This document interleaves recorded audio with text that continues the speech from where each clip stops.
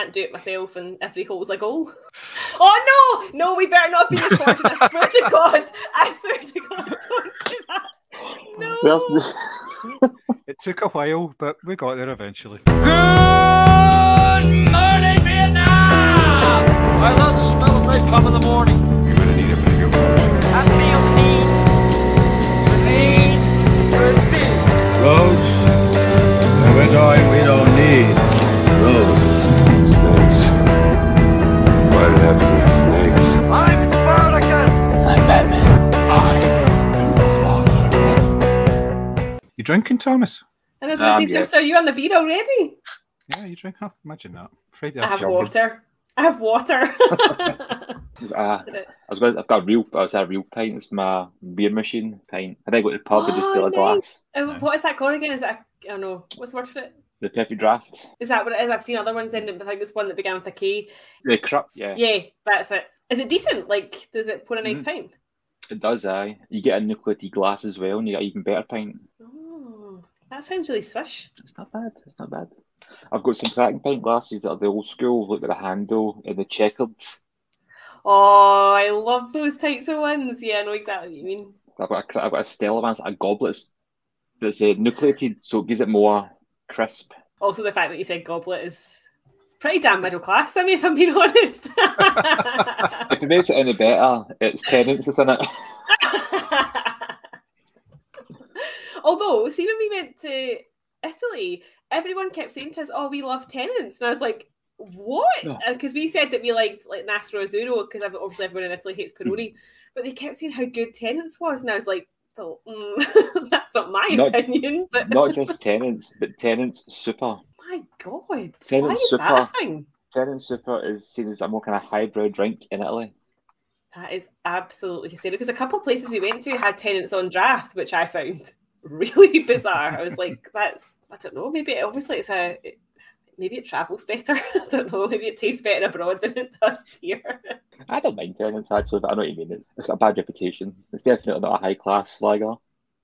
I just don't like the taste. Like, I don't mind like a Heverlee or something, but I don't like Tennent's, and I don't like Foster's or anything like that, or Carling or anything like that. To me, that just all tastes... No delights Foster's and Carling, apart from football hooligans. I was going to say maybe the Aussies like Foster's, but and even football hooligans don't like it really. They just drink it because they think it's like working class and stuff, but it's not. It's just rubbish. Yeah, it doesn't taste nice at all. In fairness, I'm not a massive beer drinker, but if I had to pick one, I like the Heverlee. And actually, Chris has been drinking Alhambra. It's a Spanish beer, but it's quite a high percentage. It's like 11% or something like that. But it doesn't taste like heavy. It's really nice. Is that why I haven't seen it in a while? Strong, yeah, aye. Is that why I can't walk anywhere? Fuck's sake, 11%. That's Spain for you, though. That's why they'll go nap in the afternoon, because they had like an 11% beer for lunch. My main concern is that next door there's a gentleman renovating the house, and all day yesterday and today all I've heard is drills, bangs, thumps. I'm quite conscious that I can hear drilling just now. I don't know if you guys can hear it. I can only hear it because you've pointed it out, to be honest. I can hear it, but it actually sounds as if there's somebody in a cupboard and they've got something over their mouth and they're going, "Oh, let me." That's what that sounds like. No comment on that. Yeah. Mary, what have you been watching? So I've been quite bad with my TV viewing recently, but I have obviously been to see Elvis, which I loved, and The Black Phone, which we're discussing today. And then I recently watched an Italian documentary called Futura, which I reviewed for the site. And that was really interesting, because I always think of Italy as this like gloriously sunny place with like, you know, really nice food, really chilled out. And actually it was a bit bleak. It was about, you know, young people addressing their opportunities for the future and how they feel like they've kind of been let down by the Italian government. So it was really interesting and definitely worth a watch. It kind of makes you think about, because you know how when you always go on holiday, you're like, oh, I can see myself living here. But the reality is always quite different. So that was good. That's the impact of Tennent's Super. Yeah, that's the Tennent's Super talking. But other than that, I've been mostly doing a lot of reading. I read Insatiable by Daisy Buchanan, which was, the title should have given it away, but it was clearly a little bit more on the side of literotica as opposed to an actual book, which when I whipped it out in Costa at lunchtime, I was like, oh, this feels mildly inappropriate. I also read The Devil in the White City, the book about H.H. Holmes and how the World Fair came to Chicago, because Martin Scorsese's meant to be turning this into a film, isn't he? So I thought I'm going to read up on it. And that was so fascinating and so well written. Like, I felt like it really brought you into what Chicago was like at that time, all the like socio-political stuff that was going on, and obviously the good bit, all the murders that were being committed at the World's Fair Hotel. So I read that and a whole other stack of books that I worked my way through on honeymoon, including Under the Banner of Heaven, which you recommended, Simi, which wasn't exactly light reading, but, you know, I do love my fundamentalist religions, so it was interesting. Yeah, it's pretty grim, isn't it, that book? But there's also some bits of it that are quite humorous, where it talks about the history of the Mormons and that. It does say it with a kind of light-hearted slant.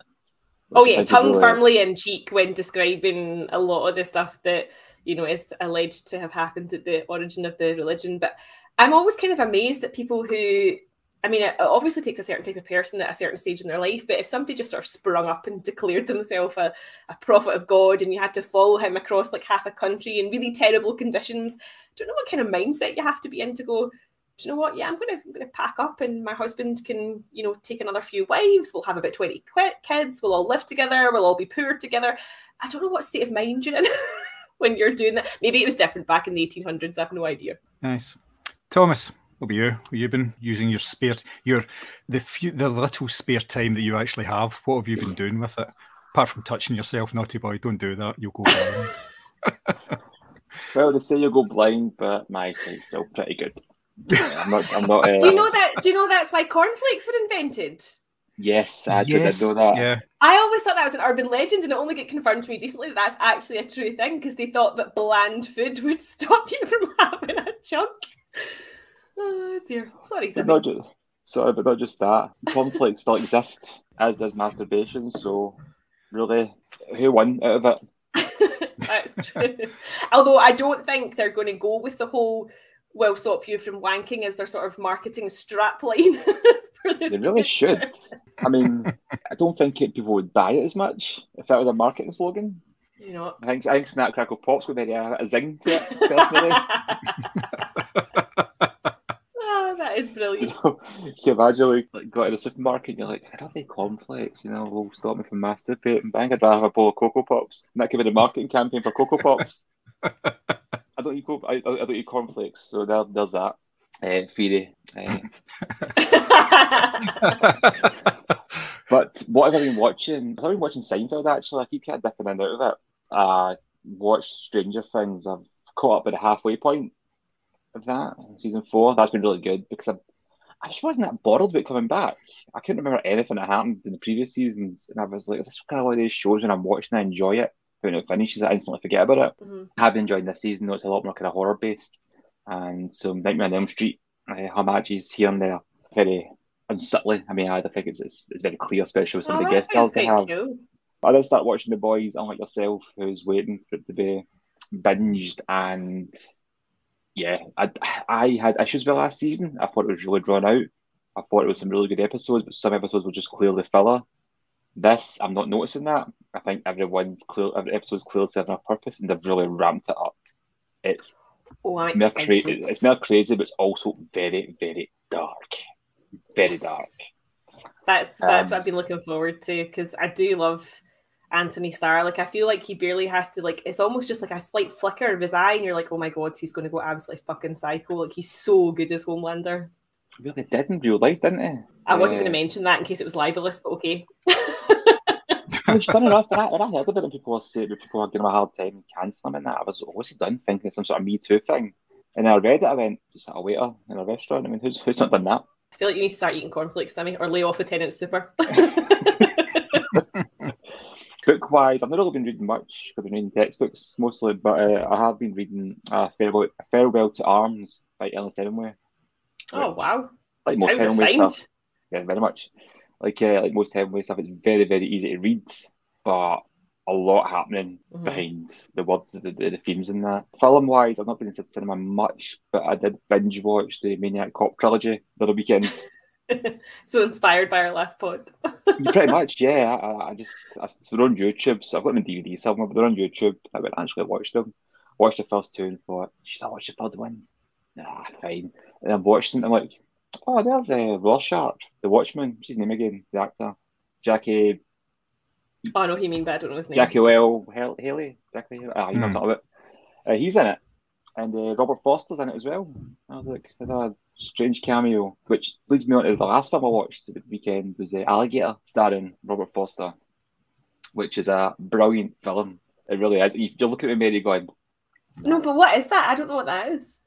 Alligator. It's kind of, that's what it says. Is it The about tin. an alligator? Have a guess, yeah. Is it like Jaw? Okay, sorry, that was a bit of a thick moment. It's like a detective noir thriller called Alligator, and it's some kind of like subtext. And it's like a giant alligator that lives in the sewer, and it was kind of it's a rip off of Jaws. I mean, even the theme music is very similar. But this film, believe it or not, it's got an 83% rating on Rotten Tomatoes. Does it? It's actually really. It's a cult classic and it was quite critically acclaimed, especially for the kind of film it is. And Tarantino apparently hired Robert Foster and based his character on Jackie Brown from Alligator. And he also got nominated for an Academy Award for that. So Wow. Alligator. I just didn't know. Sorry, I was just going to say I didn't know if alligator was like a code name, like see it was like a drugs gang or something, and maybe like, but no, it literally is just an alligator. It's just like an alligator. It does what it says in the tin. It's a really good film though. He's really good in it. The performances are good. Special effects are what they are, but it's all practical. Billy Maniac Cop. I mean, you watch it now, and some of the makeup's a bit dodgy, but as I've seen he's walking through a prison on fire. It's a guy on fire attacking people. No CGI, no computer trickery whatsoever. It's just, and the scene's quite long, so you can imagine how long they took it. But it's the bits where you see the guy on fire grabbing other people and hitting them. You're like, wow, man, I don't even know if they've got insurance for this. Because you're also watching a B movie and you're thinking, yeah, you wonder how many corners of it can cut. Yeah, 100%. Hemingway in William Lustig films, nice to be banned in Tenants. So, and not even conflicts. John, about yourself? Well, I've had quite a lot of downtime, so I've managed to catch up on cinema viewing. Last week, I think I had seen everything out at Cineworld for the first time in about, must have been 3-4 years, because I went to see the Jurassic World film, which was okay. It was all right. It wasn't great. It wasn't bad. It's just okay, which is a bit of a shame. Saw the Elvis film, which was really, really good. I don't know if you saw it. There was an article in The Guardian today about how accurate the Elvis film was. Aye, we all is this know the same newspaper that gave it both 2 and 5 stars? Yes, exactly. Yeah, they obviously didn't have a third review to give it that sort of 3.5. So, I saw Good Luck to You, Leo Grande, the Emma Thompson film, which was actually pretty good. It was a pretty decent film. It's just a two-hander about a widower who is looking for a bit of sexual excitement, so she hires a sex worker, and it's their meetings. And it's all about her hang-ups and some of his hang-ups and things like that as well. It's really well done. So actually a pretty good wee movie as well. Was it sponsored by Kellogg's? There was a Kellogg's moment at the end of it, but And I also went to see Get Carter, the 4K restoration of it. I saw that at the GFT, which was brilliant because I hadn't seen that film for years and years. And Newcastle was grim in it. Totally grim, but yeah, really good film. Oh, the original, I thought you were talking about the remake with Sylvester Stallone. I've seen that. That's terrible. Why do you go to that one? Why would you not automatically just go, oh yeah, the original film? Why are you even thinking of the remake? It's in his nature. I just had to bring it into the movie scramble sphere here that this film does exist. Yeah, unfortunately. Because someday, somewhere in a studio thought, let's remake a Michael Caine film. Who do you want to star? Sylvester Stallone. Other stuff, I managed to see The Northman as well. Oh, that's really good. We could talk about in more detail at some point, because I think that's worthy of a long conversation, because it's fucking nuts. But on the flip side of that, it's Robert Eggers' most accessible film, which I can't really get my head around. That was really good. I saw Morbius, which was rubbish. And I thought Morbius was all right. I just feel bad for Jared Harris because I think he's better than that. Yeah, And I saw the Downton Abbey movie, A New Era, which was surprisingly okay. I've never seen the TV show or anything, but Have you not? somehow I knew everything that was going on in it. I knew all the characters, and people just obviously because it's old people talk about this sort of stuff. So and I hang about with old people. So Were you just sitting there with like a scoring sheet going, yeah, that butler's missed that teaspoon. Don't like the positioning of that fork. You would be fired. Yeah, I didn't have high hopes for it because it was part of it was Downton Abbey goes on holiday, which is never a good sign for a TV show. Yeah, it's a bit jump the shark, isn't it? Yeah, but it worked pretty well, even though there was that in it, and there was a bit set. It was to do with the introduction of movies with sound in the early 30s and all that. So it was actually pretty decent. TV wise, I've been totally into all the Apple TV stuff at the moment. Mm-hmm. So I watched Severance, which is excellent. I basically binged that. I waited till that finished, just watched it all. Really, really good. Watched The Shining Girls as well, which was excellent. It's really good, yeah. Yeah, I really fancy that because it's Elizabeth Moss, isn't it?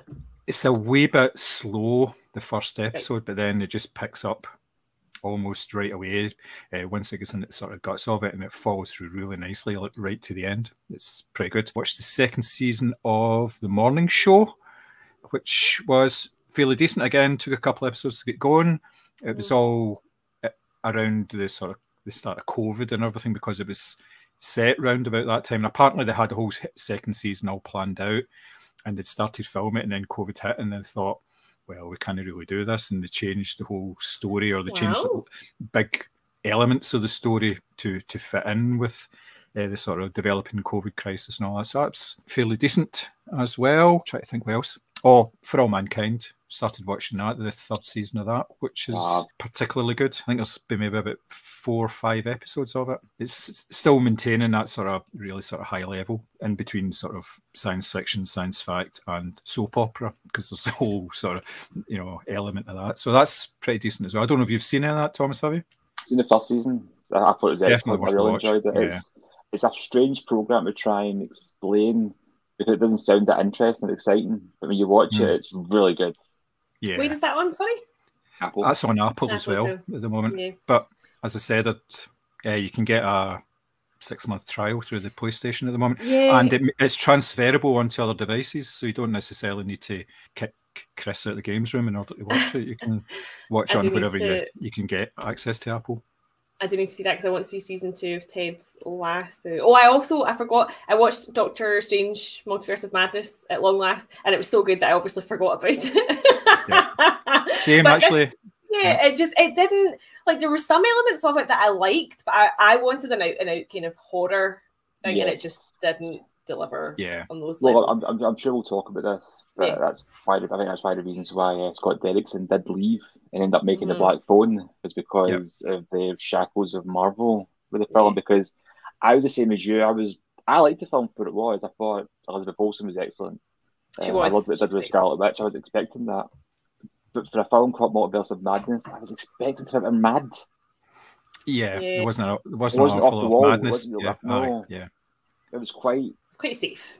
Yeah, fairly safe Marvel fare, with a wee horror element to it. Mm-hmm. Yeah. There's some nice touches on it with some of the elements that I'd rather not spoil. Some stuff in it which I was kind of aware of beforehand, but I didn't really pay attention too much of it. But when it came up, I was kind of like, oh, that's quite interesting. That's quite good. But in the post-credit scene, I had to look up who that was, and then when I looked at it, right, okay, yep, I get that. I understand it now. I'd heard of the character was introduced to as well, so yeah, that was pretty good. So guys, just talk about TV there. Didn't you watch Obi-Wan? Yes, I'm going to finish that as well. 3 episodes into that just now. I'm just about to start the 4th one. I think there's 6 in total, isn't there? Yeah.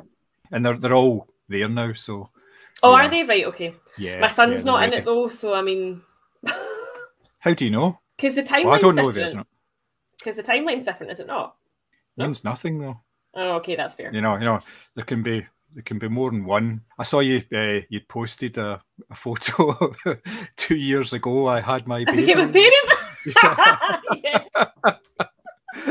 And the collection's only get worse since. He's on socks, pajamas, crochet things. I take him out and about with me. I mean, I'm clearly in need of some therapy, but that's Yep. We move. Do what you can to get through the day, let's face it. Book-wise, I've actually been starting reading some novels again for a change. So I've been reading Slow Horses, which I've also watched as well. That's on Apple TV. It's a MI5 drama, which is really good. So I watched the show, which is only 6 episodes, and they've already filmed the second season of it, and they're going to do like 4 apparently, at least 4. So that's really good. Really like it. Mick Herron. I'm also reading Soji Shimada, which is called Murder in the Crooked House. It's a locked room mystery. It's a Japanese author, which I'd been looking for a while. It's on this Pushkin Vertigo imprint, and they do a lot of translated mysteries and sort of detective things, so I started reading that as well. And Douglas Lindsay, I don't know if you've heard of him, Scottish author. He's written 3 books, the D.I. Westphal novels. Just starting the 3rd one of that just now. I have heard you mention that before. Yeah. Yep, he also wrote the Barney Thompson novels as well, which the first one was made into a film with Robert Carlyle. Which is brilliant. That's really good. That's another great Emma Thompson performance in there as well. And I've been reading a graphic novel called Sweet Tooth as well, which is the Netflix TV show's based on, which is pretty good. I'm enjoying the graphic novel. I haven't actually watched the Netflix show, but I'll be watching that. And finally, I just finished a book by a guy called Kerry Box, who's actually a friend of mine who wrote a novel a wee while ago, and he asked me to proofread it for some bizarre reason. It's called Bridges Best Kept, and he's just released it onto Amazon now. That's the guy that used the same cover artist that you use, Thomas. You put them onto him, and it looks pretty good. So sort of a thriller that's set in Australian outback in Perth and Singapore, and it's pretty decent. It's his first novel. He's written a book about his experiences before, where he ran a drive-through coffee place through in Livingston, and then he wrote a book about it after he sold the business, and it was all basically, if you're thinking of doing this, don't. It's a bloody nightmare and all that. So that's pretty good. I did have a wee bit of a laugh with him as well, because I was asking him if he was one of these sort of, I don't know if you're like that, Thomas, you're a bit of a method author. You try and act out as much of the scenes. I bloody hope not. That's quite difficult with your novels, you know, there are bodies everywhere. But in this book, because it's a thriller, there's a couple of sex scenes in it, and there's one sex scene where the main character gets on with this woman in his penthouse flat, and the way he describes it is they used every surface in the room. So I asked him if he actually did that. Just for research purposes, yeah. He was like, no, I haven't tried it. I've not done it. I'm not going to do it. Okay, fair enough, yeah. So, yeah, that's been me for the most part, but there's obviously lots of other stuff I've been watching as well, but yeah, I think that's probably enough. I'm going to look up Sexy Duck. I can't help it. I have to know what this looks like, actually. Scared. An actual duck has come up. Oh my god, there's a rubber duck. Well, there's a restaurant called Sexy Duck in Poland. Oh. I'm seeing the bondage rubber duck. I Google this. There's a photo of a duck with his legs in the air. Oh my god. Right, okay, I don't want to go any further into Google because I feel like that might be falling down some sort of rabbit hole. Sammy's obviously seen some shit. I've seen too much. Was it the S&M rubber duck that you're looking at just now? Yes. It was the Daffy Duck one. It was actually it was from an actual cartoon as well. It wasn't even like actual. It looked legit. Just seen that. And then it was the Daffy Duck singing "Sexy Duck" to the Sexy Back by Timberlake. Oh my god! Oh, I've just seen the Daffy Duck one. I've seen that before. Yeah. Don't know what that says about me. That I've seen that before. I thought it was familiar. You can get a pair of Y fronts with a duck on the crotch. A duck and a dick. Nice. Do you know what though? I'm convinced that there's like a fetish. Like there's a fetish for everything, isn't there? Like you can literally find, as we discussed in our trip to the Raven, you can find something for everyone. Yes. Yeah, there's probably something out there with a sex doll rubber duck. Oh. There's a thought. And if that's not already a market, Sammy, then you've got it cornered and you need to get that patented immediately. How do I even approach that to the patents office? You know, it's like, oh, I'm on Shark Tank or something like that, or Dragon's Den. It's like, so everybody likes rubber ducks, play them in the bath. I just imagine you at a posh dinner party and someone's like, so how did you make your millions? And you're like, oh well, let me tell you a story. See that duck statue in the garden? It all started with my refusal to eat cornflakes. Well, that's the problem. People are eating cornflakes. Start looking at the rubber duck. Mm-hmm. That's it. And you just think, I can't do it myself, and every hole's a goal. Oh no, we better not be recording. I swear to God, don't do that. No. It took a while, but we got there eventually. Yeah, there's the intro to the podcast right there. There's the intro to the podcast. And every other podcast from now on. Don't just do the scramble. Any podcast is done. I must admit, I did love listening to the deleted scenes because it literally just said you see Mary on Tinder. I just thought that was brilliant.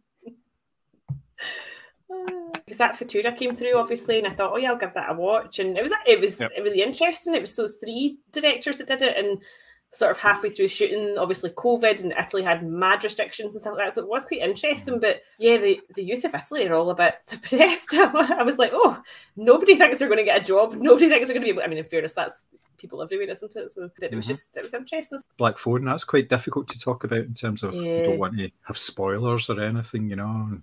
Yeah, cause that's one thing I mentioned during the podcast for spoilers, but I loved the idea that he was doing all these killings with his brothers next door. Yeah. And that the brother was on, and when you literally saw the brother's map, you're like, yeah, you've cracked it. The killer is in there. Yeah, isn't that those 4 wee triangles? Yeah. That he just I know you're saying that kind of like the kind of element as much, but I just thought it was quite funny the idea and just cocked at his nut. Well, his brother's just all these like killings, and he's just fucking out his face, like playing like sleuth. Yeah, no, I get what you mean. It just took me out of it a wee bit, but I did. I get what you mean. No. Yeah, I do get what you mean. For me, I kind of did welcome it, but kind of levity to it because there wasn't a lot of it. No, as I say, the scene with the dad, because I was like, that girl's really crying. I was like, this is making me really uncomfortable. Because she was actually screaming, and I was like, oh my God, this feels far too real. It doesn't even feel like acting anymore. It feels really... But then, of course, she sort of calmed down when she took the bottle in her hand, and I was like, fucking drop it. She was great. She was really good. It's when she cracked the village on the rock. She just I know. I couldn't believe that. And, of course, she's this little sweet thing with pigtails, and she's like, come here, you fucking cocksucker. And I was like... I don't. That's even the dad though. I don't know what was worse, the actual belting scene. I mean, she goes to sit down and watch the TV, and she's just sobbing. I was like, "Fucking hell, man! This is grim." It was. But then at the same time, you're also like, because that unravels that he's obviously lost his wife, and he kept saying that, you know, your mum had these dreams, and you're like, well, do they think the mum was mentally unwell? And then and he's obviously got no job, and you're thinking, he's a product of his environment as well, and it's not that he's acting because that's maybe always been his nature. It's just he's dealing with so much loss. It was there was so much in it, but that was I love the character, the young Latino kid. I can't remember his name now. It was the tough kid. He was. I loved that. I loved the idea of him kind of like it was me scrawny kid, but sticking up for him. I love shit like that. It's just dead basic Stand By Me style storytelling, but Pardon you, Mary.